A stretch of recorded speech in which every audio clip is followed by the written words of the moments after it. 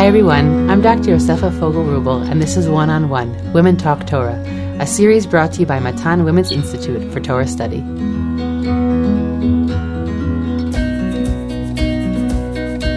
Welcome back to Matan's One-on-One podcast. Each week we spend 30 minutes speaking about a seminal figure or idea on that week's Parsha. Today I have the pleasure of sitting down with my dear friend Lior Zak Shmueli, who is a lecturer in Hasidism and Kabbalah in the Jewish Philosophy Department of Bar Ilan, and she's here to speak about Parshat Truma. Lior, it's great to be sitting here with you.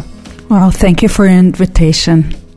So before we get into the details of the commentary that you wanted to bring us today, just how did you get into this field? Where did this come from? So I think there are a few stages of my connection to Kabbalah and Hasidism from a very young age. I think I had a very strong and profound connection to Torah and the mystical side of it. I remember myself in a very young age seeking for questions and answers and not really finding them in the philosophical answers that Jewish philosophers, very smart and intellectual, gave to their people. One of the problems were for me that the rational side of the way that they approach questions left me with more and more questions. And I found that general philosophy gives me better rational answers than some of the apologetics I found in Jewish philosophy. Once I met some of the mystical, Kabbalistic approaches, and maybe mediated by Rav Shagar, I just wrote an article about. He presented Kabbalah and the mystical tradition as a means to find meaning and a deep practice of Torah and commandments without the burden of rationality. How old were you when you discovered Rav Shagar's works? I was 17 years old. Okay. It was after approaching many of my teachers and rabbis in the Ulpan I learned in. I studied in Ulpanat Amana. They always were very, very accepting of my questions and my search, always very respectful. But in one stage, they felt they can't answer or help me anymore. And I was already in my 12th grade, and I found this book, and it was very important for my development. And then from there to studying it in university? Yeah. That was So when I started university, I came to the Jewish Philosophy Department in Bar Ilan University. And what I met there is the richness of Jewish traditions and philosophy. And I met the various approaches to Jewish tradition and beliefs, and I found that this richness and variety is something I didn't learn when I was in my earlier years, that when I was presented with one belief and one way of understanding our tradition. And I met there a few of the professors that became very influential in my development as a researcher and scholar. The most important one was Professor Daniel Abrams, that was my advisor of my master's and PhD. And another professor that was more inspirational, but he also had maybe an invitation to Kabbalah studies, was Professor Avi Elkayam. And through them, I was first introduced with the Kabbalah, which was very inviting for me. And I will just explain a little more. What was so inviting for me was that the symbolic way that Kabbalists talk and the figurative way that they explain ideas, they approach imagination, they approach emotion, and they give us ways to transpass the rational burdens of our awareness and cognition into a world of very poetic ways to approach God and divine. And I found this figurative, sometimes very physical, erotic language that we will speak soon about very compelling and inspirational for a life that seeks a mystical and more profound experience without maybe matching it with the philosophical contemporary concerns. Okay, so I want to add two notes. One is to explain who Rav Shagar is for anyone in the audience who doesn't know who he is, and that's Harav Shimon Gershon Rosenberg, who was associated with a number of institutions. One of them mainly was Siach, actually a yeshiva that is here. I'm saying here because we're recording this in my house in Efrat, right across the way. He really sort of ushered in a very interesting time. He wrote a lot in response to postmodernism, but to the real philosophies of postmodernism, not to just looking around and speaking about the culture in quotes. And he also, as Lior explained, really involved all different. He's one of the first who really incorporated Hasidic study into mainstay yeshiva study, and his writings have impacted a whole generation, if not at this point 2 generations of people. There's a number of them that are actually also translated into English. I will put some of them in the show notes. But as I was thinking as you were explaining a little bit about what draws you to the world of Kabbalah, because if I could be conscious for a moment, that I also experience you as a person whose cognition is very, very central to her way of interacting. And so it's so interesting for me to hear as your friend that the cognition you felt was a barrier for you in a lot of ways, certainly when you were younger. But when you go into the world of academia, so you're taking the emotional, rich world of imagery, right, that you're explaining that exists in the world of Kabbalah and perhaps also Chassidut, although I'm sure there's a difference between those two. But you're studying them with the very cognitive tools of the academy. So I'm also just curious where that takes you, right? Do you sometimes feel like, I went into this for the soul, but I'm just curious if you ever feel like the research takes the soul out of it, or you feel that actually you're able to be drawn deeper in with the tools that the academy has to offer? Okay, thank you for this question. So I remember a visit to Princeton University. I was in my second year of my BA, and I was there in a seminar. And one of the professors approached me and he said, "You're so sharp and intellectual. How can you be drawn to Kabbalah?" So in the American vision of Kabbalah, it was like two opposites. How can I be an intellectual and be drawn to this esoteric and maybe folklore and something woo-woo, right? Yeah. It's woo-woo. It's mysticism and Woodstock, like they go together in that conception. Yeah, so that's, I feel that you're also saying the same question.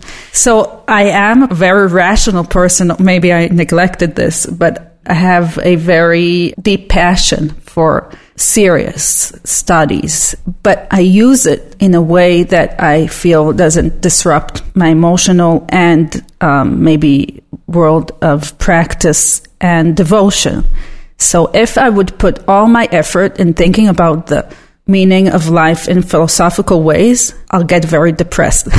I'm honest, because I feel it brings me personally to a place that I don't have answers for. So this is the Halal Panui, the void, that when we think more and more about what can we really know, we become aware that we don't know much. Yeah. This void could get us to very extreme results. And when I was young, I did think about these extreme results. Now I have a family and kids. I don't think that way. But I did feel I'm getting to a very extreme despair from thinking of these deep questions of meaning of life and what can I really know. One of my teachers told me, Lior, it's not all about knowing. Life has other meanings to it. I couldn't understand it then. That was a teacher in high school? Yeah. Mm-hmm. So I find that I want to live with my intellectual powers and search, but I want to focus on areas I can understand. And that's what I find in Kabbalah. So about your question about academia and Kabbalah, yes, in some stages I felt the spiritual quest I was looking for was not answered by my studies. And that's when I met you in the library 6 years ago. I was in my beginning of my PhD, and I established this group of Ma'aminot and Chokrot, researchers, scholars, and believers, women that are carrying on research in philosophy and other studies. And we tried to mediate this quest for a spiritual and profound belief with our intellectual and academic pursuit. I think it was what I needed then. Today, I'm not as concerned about this split. I feel it's a process of myself being a serious scholar that can look objectively at my materials and present them in an academic way, and me as a person looking for meaning in the materials I'm studying. It's still a process and development, and even when I teach in academia and in Bar-Ilan, I think I'm trying to find the way, and this year I feel more and more I'm finding more connections. The more I feel secure and certain about my academic pursuits, I can be more free to find also personal meaning. And yeah, I think that's a great point. I definitely experienced that in my own life, in my own teaching as well. When I took part in that group all those years ago, well, first of all, I was just utterly floored by you. So I was like, she has to be my friend. And then a long, windy path took me to living 2 streets over from you. But I definitely think that when you're people like us who choose to take that as complex and instead of run away from it, like dive head deep into it and then like make their professional life dependent on it. So it's a bit of a messy thing, but I agree with you that I think that both of us in each of our fields have come to a place many years later. It's been many, many years. We've come to a place that we are okay to live with the questions that we don't have answers to. And we feel confident enough in both our perhaps professional space and our personal faith space to explore questions in every direction. And I agree with you that when you teach, you become hyper aware of where you stand in regards to those questions, because you have to figure out how to express yourself in that setting. If that's suitable for the setting, sometimes it involves censoring oneself or all different aspects. And I think that I agree with you that what's beautiful about this journey is that if you have enough grit to keep going on it, that eventually you can get to really lovely spaces in which you can live with the things that drew you to them in the first place and also live relatively in harmony with the spaces with that void, with the space that you don't have answers to, and know that too is okay and that's a space for faith. Like that's a space for where we have our moments of emunah, where we know that, we have an internal knowing as opposed to a cognitive knowing, and that's a knowing that isn't less certain, and it's certainly not less powerful than the cognitive knowing.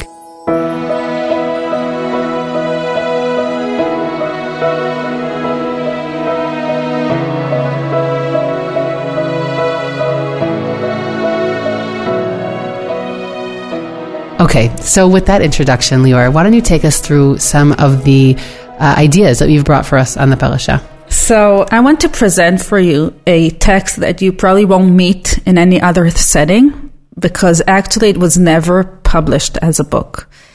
What I have here is a book written in the 13th century by a Kabbalist that used very vivid imagery and sometimes even graphic for his approach to the divine. And his name is Rabbi Yosef Abba Mishushan. You probably don't know his name because he was not famous through his name throughout the centuries, although his ideas were very influential in Kabbalah.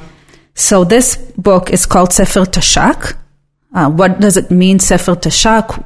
We don't really know, but one of the reasons or one of the explanations for the word Tashak is Truma, Shir HaShirim, and Yechezkel.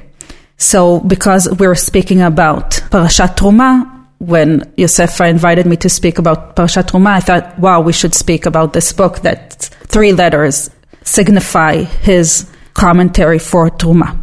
This Kabbalist is also very special for me because he was the center of my PhD research, and I have prepared a critical edition for a different book of his that wasn't published ever, but always copied and transcribed in manuscript, Sefer Ta'amei HaMitzvot, Book of Rationals of the Commandments. So this book, I told you, was never published, so how can I read from it? It was actually transcribed as a critical edition.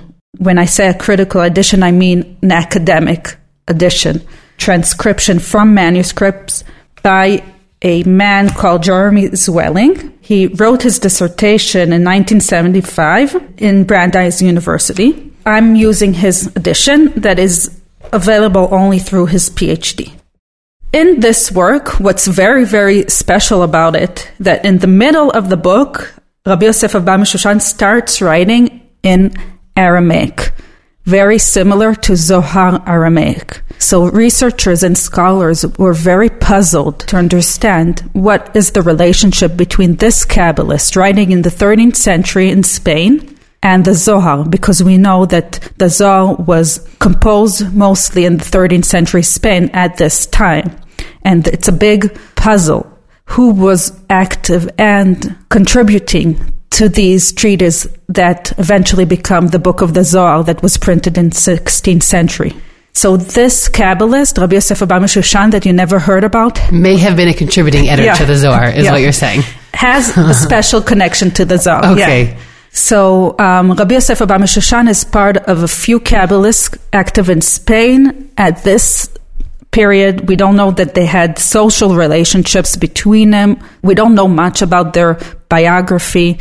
Another person you might have heard about is Rabbi Moshe de Leon, Moses de Leon, that was probably the main contributor for most of the parts of the Zohar, and Rabbi Yosef Chikatina. What's special about this book and introduces the Parashat Truma is that he combines the ideas of theosophic wisdom. What's theosophy? Theosophy is approaching the divine realm through Sfirot, the 10 Sfirot. Kabbalists in this period, it was about a century, that they started approaching God not as one monolithic being, but as God is manifesting itself through 10 Sfirot. And what's the most crucial characteristic of these 10 Sfirot is that they have a female and male aspects of them. So this was a major shift in Jewish ways of understanding the divine realm, not only as a male God, Avinu Malkenu, our father, our king, but a couple. And this whole book, and actually major parts of the Zohar and other Kabbalistic works in this time, were centered at how to bring peace and union between the male and the female parts. And this is also reflected in his commentary for Parashat Truma. And if you open the Parashat Truma of the Zohar, also you'll see that the word Truma signifies the Shechina. Shechina is the female attribute of the divine world. She's the closest to human beings, and she's always in a danger of being separated from the higher Sfirot above her, from her groom. So she's the bride, and there's a groom. When you sing Lecha Dodi Likrat Kala in Kabbalat Shabbat, you're really unifying the male and the female.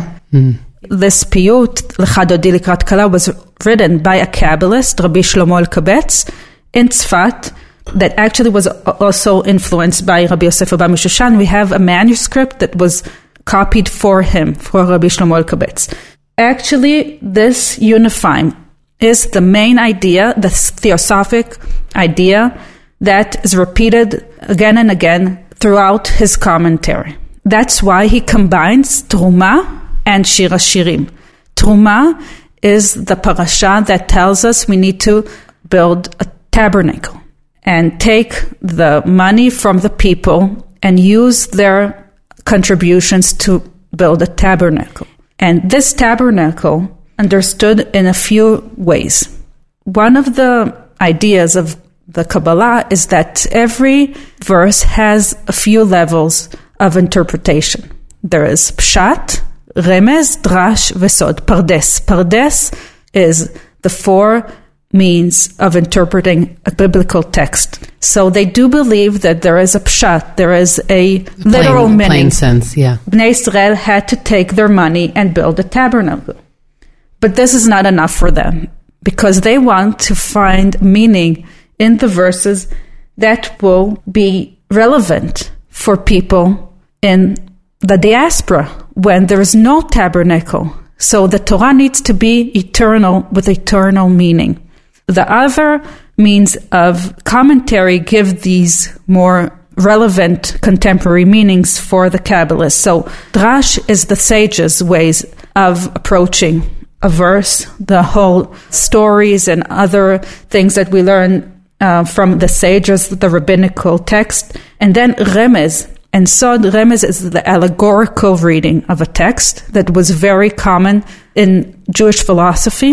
Maimonides uses it, and the Kabbalists don't erase Maimonides when they write their commentaries. So they take this allegorical meaning and they use it, but then they put another level of understanding, which means... And that's the sod. That's the sod, yeah. The sod is understanding how the verses don't really speak about our material world, but speak about the divine world, the theosophical realm of the Sfirot. And in this opening, in his book for Parashat Truma, Tashak, he combines and he brings first the allegorical reading and then the theosophical reading. First the Remez and then the Sod. So for a person that is not a Kabbalist, that you might find more interest in the first interpretation I will present, which is the allegorical reading. In this allegorical reading, he says, דבר אל בני ישראל ויקחו לי תרומה מאת כל איש. And then he says, ודע שעניין המשכן מורה דוגמת גוף האדם וצורתו ממש, והשכינה נשמה למשכן שהוא גוף. Okay, so he says that the Mishkan, the tabernacle, it signifies the human body and his form. Okay, so the tabernacle is a sign, is an allegory for the person's body. And the Shekhinah, which is the heart and soul of the tabernacle, is actually each one's soul. So each one of us is a tabernacle. My body is my temple. Yeah. Yeah. So it comes from here, everyone. Okay. Yeah, so actually we have a book written by a professor, Ron Margolin, that talks about Mikdash Adam, human temple. And he shows how this idea from the very early sources till the Hasidism was developed, and really the idea of the temple was internalized, which means that it's not only a building and in a geographical point and setting, but it's every person's body. And this was a means, like I said, to give meaning for rituals and ideas that are not relevant when we don't have a temple.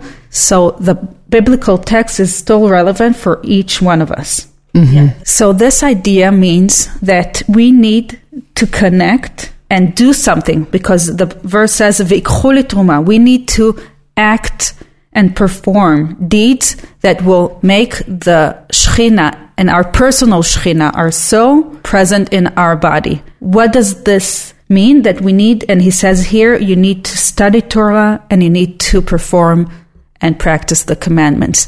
The Torah and the commandments are tools to make present our soul in our body and connect between them.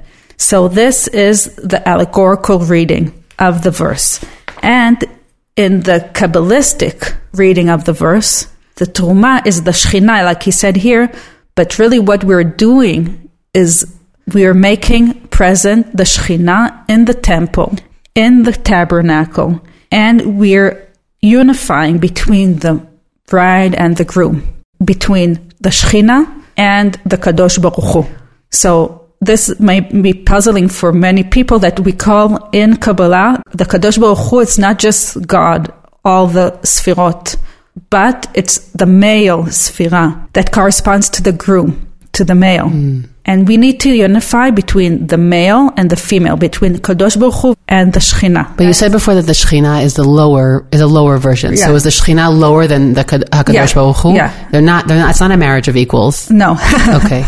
Yeah, so that's a big question you're touching. I can't open, but the gender and sexual imagery talking about the divine developed a very controversial scholarship in Kabbalah, and gender and Kabbalah is a very major theme. It's also probably, saying this from a non-scholarly perspective, it's probably also what contributes to its popularity today, meaning not only because of the as you said, the personification of all different Jewish rituals, but because the female element is much more present. And so it also gives a little bit more of an in for a lot of modern learners looking to see themselves in the text. So if you're interested in the modern adaptations of the Shekhinah amongst feminists, I wrote an article about, it's called Shekhinah Revival, and how contemporary feminist women take the idea of Shekhinah, reclaim it, and give it a more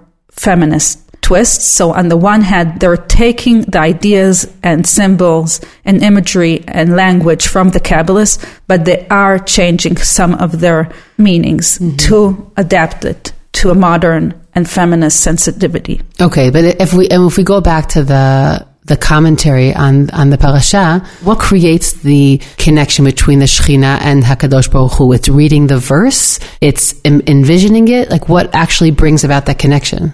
So the building of the temple, the actions, that's why he has a whole book rationalizing the commandments, our actions. Each and every action does different kind of unification between the Shekhinah and the Kadosh Baruch Hu. There are also other kinds of theurgical, we call it theurgy, when we influence God, which is an idea bizarre for people outside of Kabbalah, but the commandments are first and foremost not to repair society or human soul, but to influence the divine realm. And each and every commandment does a different influence on this divine realm.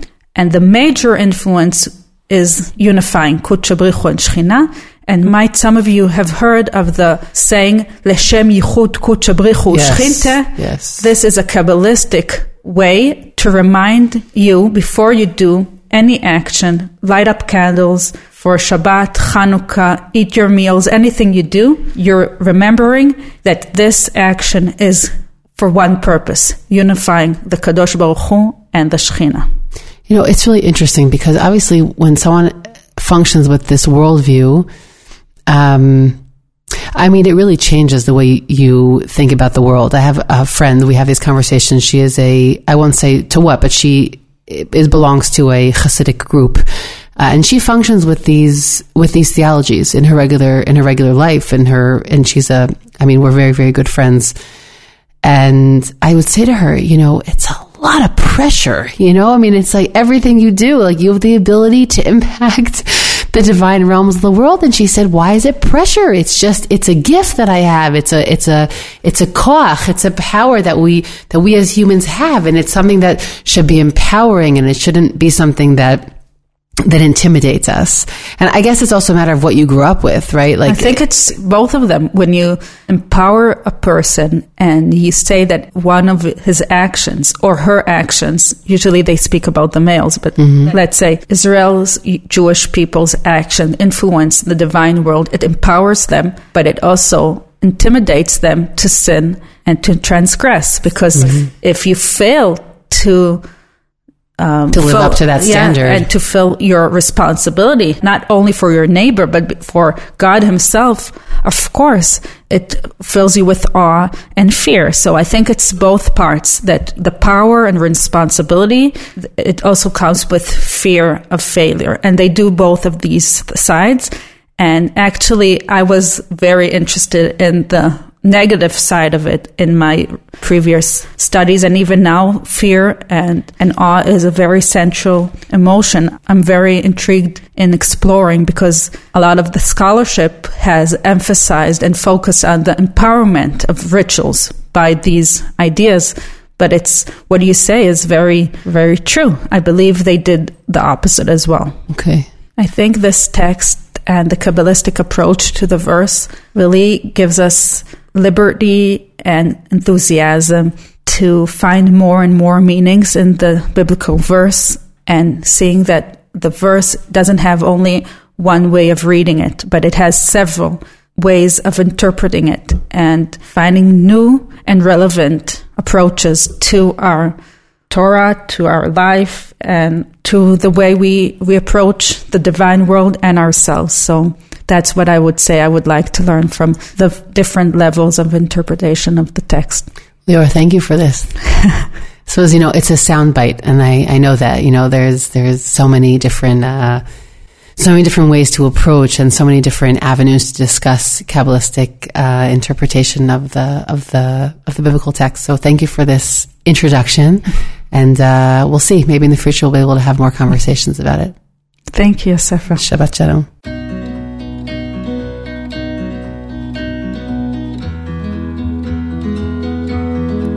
I hope you enjoyed this conversation as much as I did. I'm Dr. Yosefa Fogel-Rubel, and this is One-on-One Women Talk Torah, a series brought to you by Matan Women's Institute for Torah Study. Thank you to the entire Matan team for their input. Please do One-on-One and Women's Torah Learning a small favor by sharing this podcast with family and friends so that we can reach new listeners. You can stream and download these episodes on Spotify, iTunes, and Matan's website, and write us any feedback at podcast@matan.org.il. That's podcast@matan.org.il. Thanks for listening, everyone.